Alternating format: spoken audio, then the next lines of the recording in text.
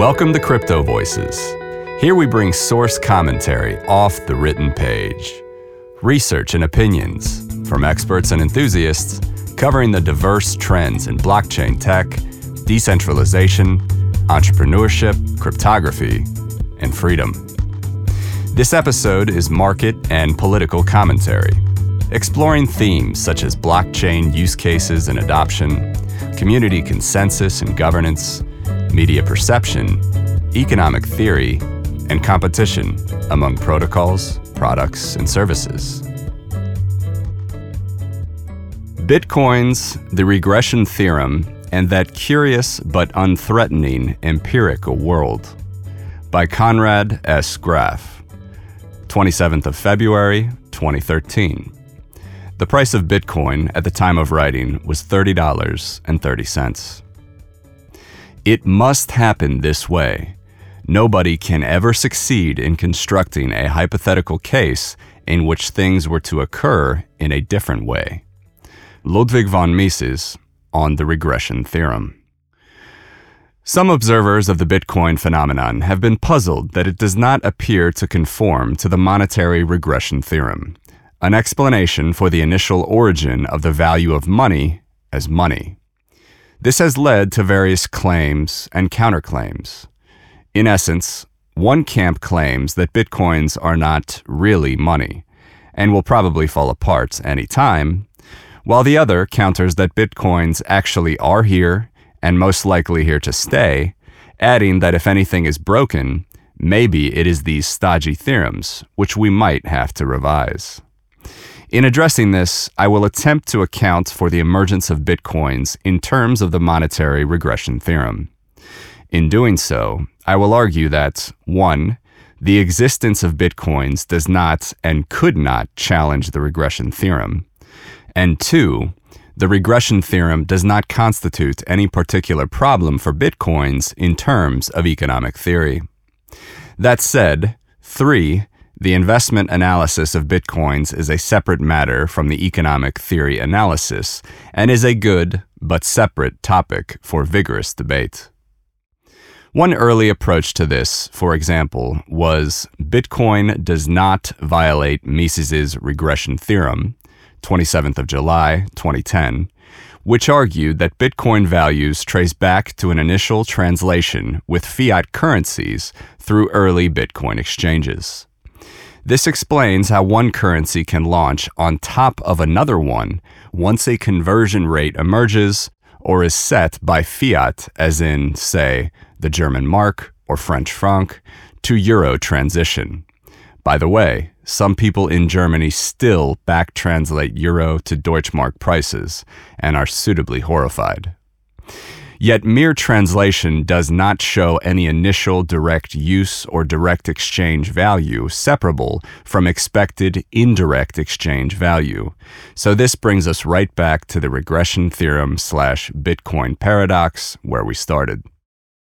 While this fiat currency exchangeability factor played, and is playing, a large role in the spread and growth of Bitcoin use, the approach below considers direct consumption values separable from the beginning of fiat currency translation or other sources of rising market expectations of indirect exchange value.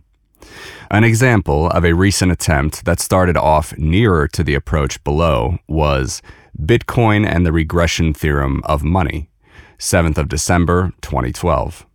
However, this explanation still mainly referenced speculative demand relative to existing fiat currencies, and as such remained less than completely satisfying vis-à-vis the regression theorem.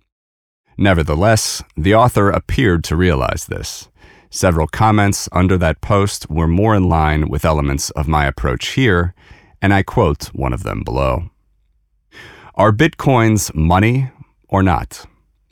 We begin with the relatively simple issue of whether or not Bitcoins are money. Murray Rothbard, quoted from his seminal Man, Economy, and State, can help us get started. We will discuss this use of the word commodity later. Quote, A commodity that comes into general use as a medium of exchange is defined as being a money. It is evident that, Whereas the concept of a medium of exchange is a precise one, and indirect exchange can be distinctly separated from direct exchange, the concept of money is a less precise one. The point at which a medium of exchange comes into common or general use is not strictly definable, and whether or not a medium is a money can be decided only by historical inquiry and the judgment of the historian. If we say that money is a medium of exchange, then bitcoins are money. If we say that money is a widely accepted medium of exchange, then we have an interpretive and empirical argument about what widely accepted means, and whether and at what point bitcoins might qualify, and, for that matter, where. For example, if we say that money is the most widely accepted medium of exchange, bitcoins would fail to qualify, but then so would Mexican pesos, beaten out by dollars, euros, and others. So then we have to add, in a given geographic area defined by a local monetary monopolist's borders, to make our peso collection into money again. The task of economics is to help explain phenomena of the market. In this sense, if we see bitcoins functioning as a medium of exchange, all our theorems cannot make them go away and cease doing so. Even if they were to collapse next week, they are still a medium of exchange now. People are acquiring them in order to save them or sell them or buy things with them or donate them to bloggers. Our job as economic theorists is to figure out how, in what sense, and to what degree this is happening, not whether it is. Besides the widely accepted element remaining debatable, literally, cases could be made either way. I might not call bitcoins money just yet, because my impression is that many users still view them primarily through the lens of relationship to exchange rates against their local fiat money. Even BitMit, a dedicated Bitcoin-denominated auction site, automatically and helpfully translates all Bitcoin prices into the local fiat currency instantly, customized for visitor location after the Bitcoin price. In contrast, if significant pricing, planning, and economic calculation began to be conducted directly in Bitcoin-denominated terms without reference back to fiat money prices, and if some notable number of people began to earn income denominated in Bitcoins, these could serve as interpretive landmarks for the money question. Interestingly, Jeffrey Tucker recently reported some signs of early stages of just such expansion in Top Alternatives to Paper Money, 25th of February, 2013. In conclusion, one could make a case for calling bitcoins money, or not doing so, but they clearly do qualify under the more precise concept of a medium of exchange. Bitcoins, regression theorem? No problem. The regression theorem explains how a good can gain an initial value as a medium of exchange. The theorem states that to do so, the good must have at a point prior to acquiring medium of exchange value some other value as a good in itself, a direct use value, and then also an actual or potential direct exchange or barter value. Yet many observers have found themselves challenged to find any direct use value in bitcoins. These objects appear to have value only as a medium of exchange. A few points should help clear up the confusion. I will first state these briefly, then explore each one and its implications in greater depth. First, the regression theorem is a praxeological statement. It does not admit of any qualifications in the form of value judgments on the part of observing economists. Therefore, the only challenge for the regression theorem/Bitcoin relationship is to find any direct use or direct exchange value prior to and separable from the emergence of indirect exchange value. Second, it is helpful to clarify and define what Bitcoins are in economic theory terms as types of objects of human action. Third, the regression theorem specifically explains how a good first acquires value as a medium of indirect exchange. This raises the question of whether Bitcoins were ever used in direct exchange before also acquiring a medium of exchange use. Not whether, how. As a praxeological statement, the monetary regression theorem is not threatened at all by the existence of Bitcoins, nor are they threatened by it. The two merely gaze across the intellectual landscape at one another with knowing smiles. If we understand the regression theorem clearly, we already know that there must have been some direct use and direct exchange values, because 1, having them is a prerequisite for becoming a medium of exchange, and 2, Bitcoins are a medium of exchange.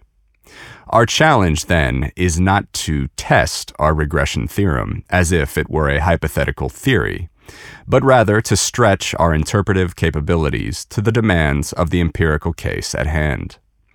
Our question as economists is not, was there a prior direct use value, but rather, what was it?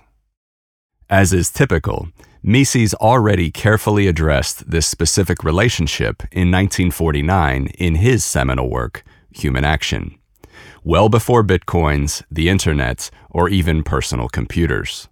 Quote, "To explain an event historically means to show how it was produced by forces and factors operating at a definite date and a definite place. To explain a phenomenon theoretically means to trace back its appearance to the operation of general rules. The regression theorem complies with this requirement. It deduces a more special case from the rules of a more universal theory. It shows how the special phenomenon necessarily emerges out of the operation of the rules generally valid for all phenomena. It does not say, this happened at that time and at that place. It says, this always happens when the conditions appear. Whenever a good which has not been demanded previously for the employment as a medium of exchange begins to be demanded for this employment, the same effects must appear again. No good can be employed for the function of a medium of exchange which at the very beginning of its use for this purpose did not have exchange value on account of other employments. And all these statements implied in the regression theorem are enounced apodictically as implied in the a priorism of praxeology. It must happen this way. Nobody can ever succeed in constructing a hypothetical case in which things were to occur in a different way. Thus, even if every single interpreter, including myself writing now, were to end up failing to find any prior direct use or direct exchange values, we would still know that Bitcoins had had one. All that we would establish by not finding one would be the failure of our own interpretive efforts. That said, I will now proceed with my own attempt at such an interpretation along several lines. First, one element to consider for intangible objects such as Bitcoins are various inherent direct consumption values that may be primarily psychological or sociological in character. Consider, for example, the geek value hackers find in creating and attempting to crack encryption codes of any kind. Dude, look at this code. I bet you can't crack it. May indeed be more highly valued to some people in some contexts than certain real economic objects or specific quantities of fiat money. Regardless of any potential future indirect exchange value, one can imagine such persons expending hundreds of hours of effort in creating and breaking encryption codes, just because they like to. This may be true, separate from any degree of dependence on any particular expectations of future exchange values of code objects. The value of any such virtual object or system would then tend to rise, still entirely within this context of direct valuation, if it began to prove robust. It need have no other characteristic or uses whatsoever to still be valued as such among those persons who understand and value such things. We will discuss some further context for this claim and some other such psychological or social direct consumption values further as we go along. In an insightful comment under the post Bitcoin and the Regression Theorem of Money, mentioned above, QBG, writing on 8th of December 2012, captured what I was thinking on this point nicely in relation to gold, an angle I had not thought of. Quote, "What good was gold thousands of years ago? The only significant, original, direct use of gold was making pretty things.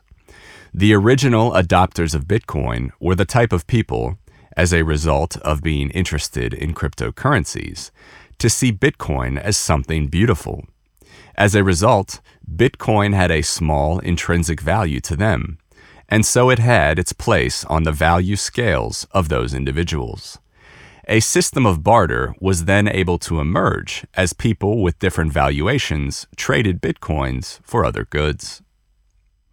Even now, well after their initial emergence, there appears to be a mystique value and a curiosity value attached to Bitcoins among widening circles of newcomers who, compared with founders and earlier adopters, tend to understand the underlying mechanics of the system less and less, but have the impression that participation is a way to be proud and to send a message of being techno-savvy, up-to-date, in the know, etc.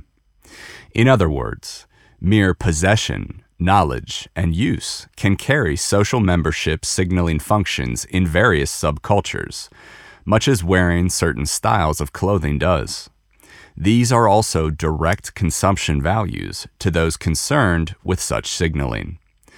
Direct use values, whether psychological or sociological, do not have to be recognized by anyone other than those in a given subculture actually doing the valuing, according to methodological individualism and subjective value.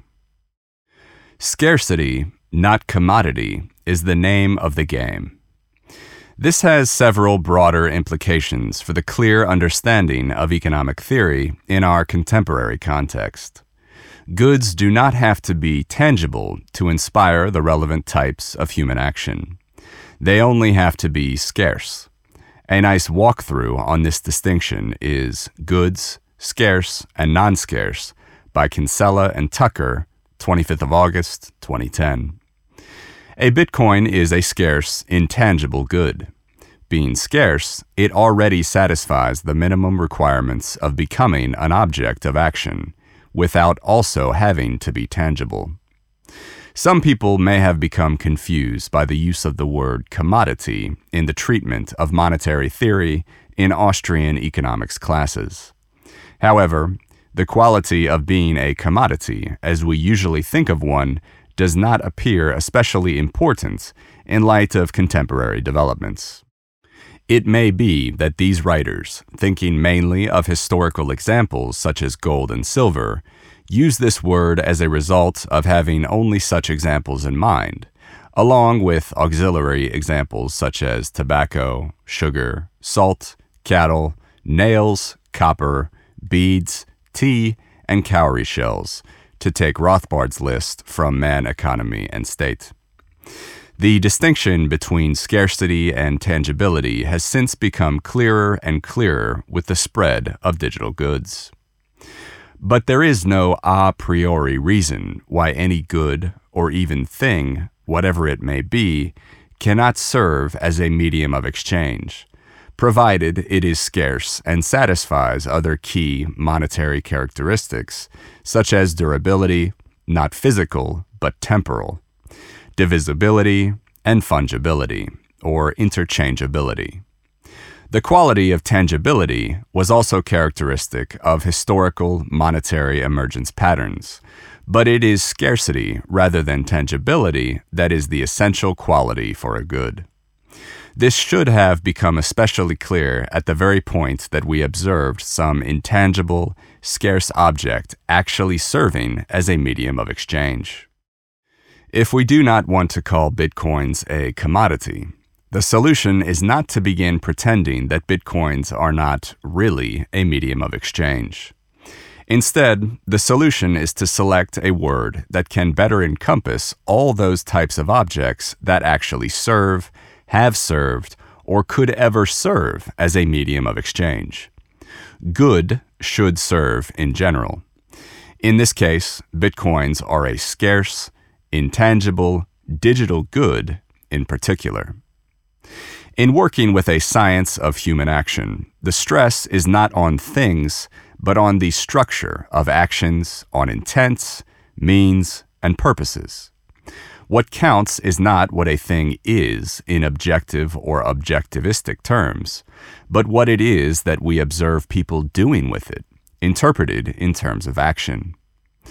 To help contextualize this, witness the millions of gamers around the world expending tens, hundreds, and thousands of hours each of labor, planning, and at times socially coordinated efforts to obtain in-game cash and virtual objects, and sometimes glory, even though these have no or little indirect exchange value outside the particular game, with some exceptions, as we will see.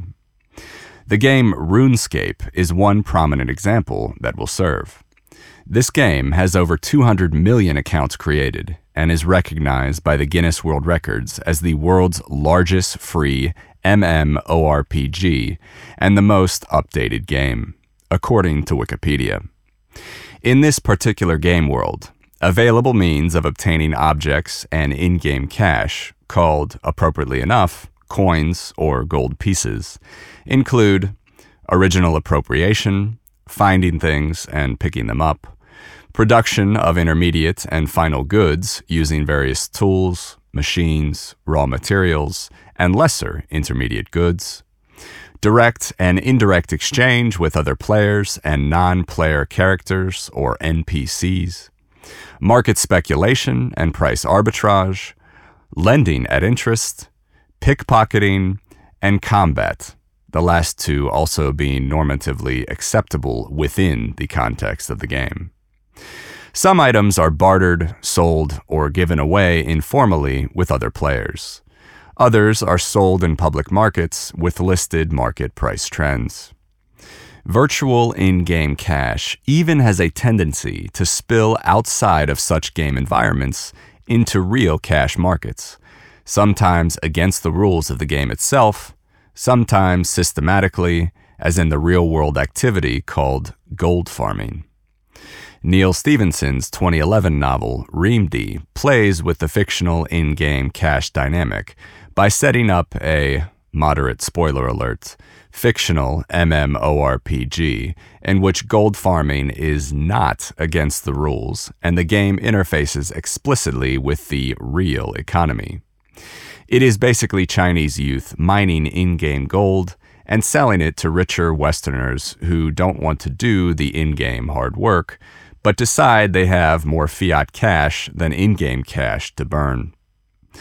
Bitcoins do have a wider element of future indirect exchange expectations than, say, an in-game currency limited to within the game, but this may be in addition to other value components. It does not have to exclude the parallel presence of more intrinsic direct use valuations, particularly among early actors. The creators built a new class of scarce, intangible goods. In doing so, there was some degree of direct value to the relevant hacker actors, just for the sake of creating them, as a new type of secure, scarce virtual object. Soon, there emerged an additional curiosity value, among others, in acquiring these objects, studying them, challenging their security, etc.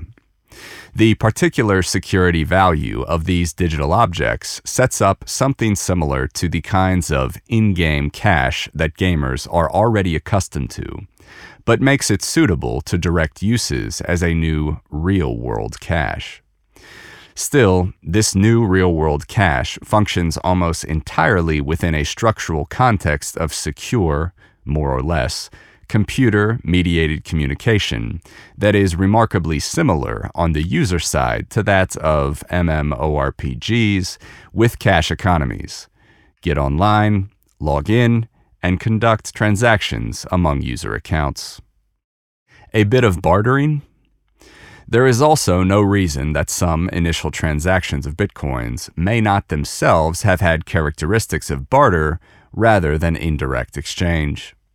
I'll give you 2 slices of pizza for a Bitcoin just because I want to have a Bitcoin is a barter transaction, not an indirect exchange transaction. And indeed, it appears that perhaps the first real Bitcoin transaction was a somewhat legendary swap of a large block of coins for a pizza. According to the Bitcoin Wiki's history entry for 21st of May 2010, username Laszlo first to buy pizza with Bitcoins, agreeing upon paying 10,000 Bitcoins, currently exchangeable for about $310,000, for about $25 worth of pizza, courtesy of username Jerkos. I might also want a Bitcoin for any reason I feel like having one. I might want to just study it and see how it works, or collect it as a virtual souvenir or trophy. I might want to use some of its code string as t-shirt art. I might want to stay up nights trying to crack the system because it's there, like the proverbial unclimbed mountain. I may just want to feel cool and smart by having a Bitcoin and telling friends about it. None of these purposes constitutes an indirect exchange purpose. These are all direct uses. But this is already somewhat more than needs to be shown. The regression theorem concerns the emergence of indirect exchange characteristics on top of previous direct use and direct exchange characteristics. Yet the only one who knows the difference is the person using it. The only way to find out whether little Timmy just bought a Bitcoin because he thought it was cool to have one, or because he thought he could later buy other stuff with it, is to ask little Timmy. And then we are still not sure if he is telling the truth. These are empirical questions. Nor does any direct use value have to persist once indirect exchange value has emerged. The regression theorem is only a temporal, sequential explanation of the initial emergence of indirect exchange value. After that, the initial direct use value is no longer required. The emergence of indirect exchange value has both already happened and already been explained. All that is required for a transition from direct to indirect exchange is an increasing number of people wanting to have a good just because they want it, for any reason, which in turn can give rise to some people realizing that they might want to obtain that good because they know of other people who want it, also for any reason. Actors therefore begin to expect that indirect exchanges will start becoming more widely possible with this good. The indirect exchange component thereby begins to grow relative to the direct use and direct exchange components. Even if the value components other than indirect exchange value have fallen away completely, which I don't think they have, although risks are present, as we soon discuss, this does not impact the regression theorem, which has already done its work right at the beginning and is now free to return to its Viennese study and resume smoking its pipe undisturbed. The foregoing may still not seem to some observers like much in the way of direct use value components for Bitcoins, but they are something, and something is all that is needed to interpret the case in terms of the regression theorem. The economist's own value judgments should not play into assessing whether objects are really valuable or not. The actions of those persons actually acquiring and using these objects in these ways are already enough to tell us otherwise. Whatever the observed actors were thinking, No matter how crazy it may seem to some observers, economists just have to deal with it. A house of virtual cards?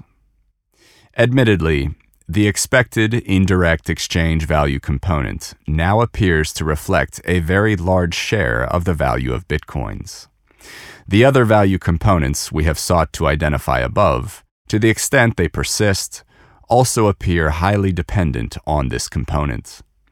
A hypothetical total evaporation of the exchange value through some successful crackdown or impossible system failure would also diminish most of the aforementioned geek coolness, curiosity, collector, and social signaling values right along with it.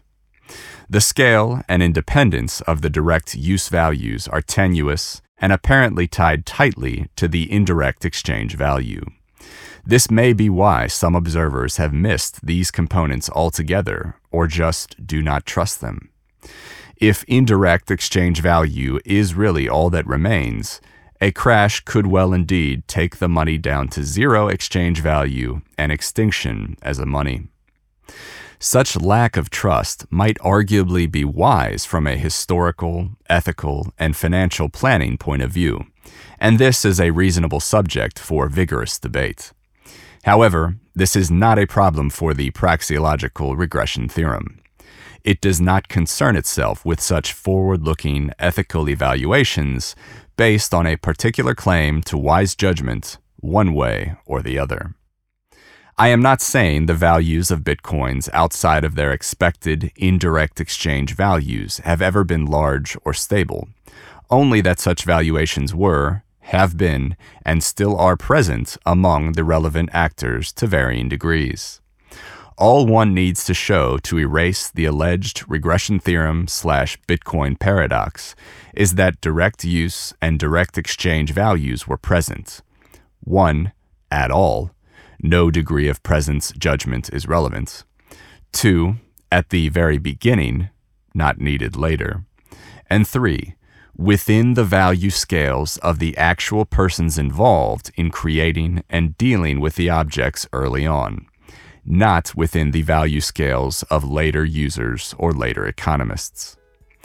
Based on the above considerations, it appears that the regression theorem and Bitcoins need have no quarrel with one another. Just because the direct consumption value components were, and are, psychological or sociological in the sense of pertaining to factors such as inherent geek appeal, professional challenge to specialists, curiosity, and membership signaling, does not mean they were therefore non-existent. And existent was all they ever had to be.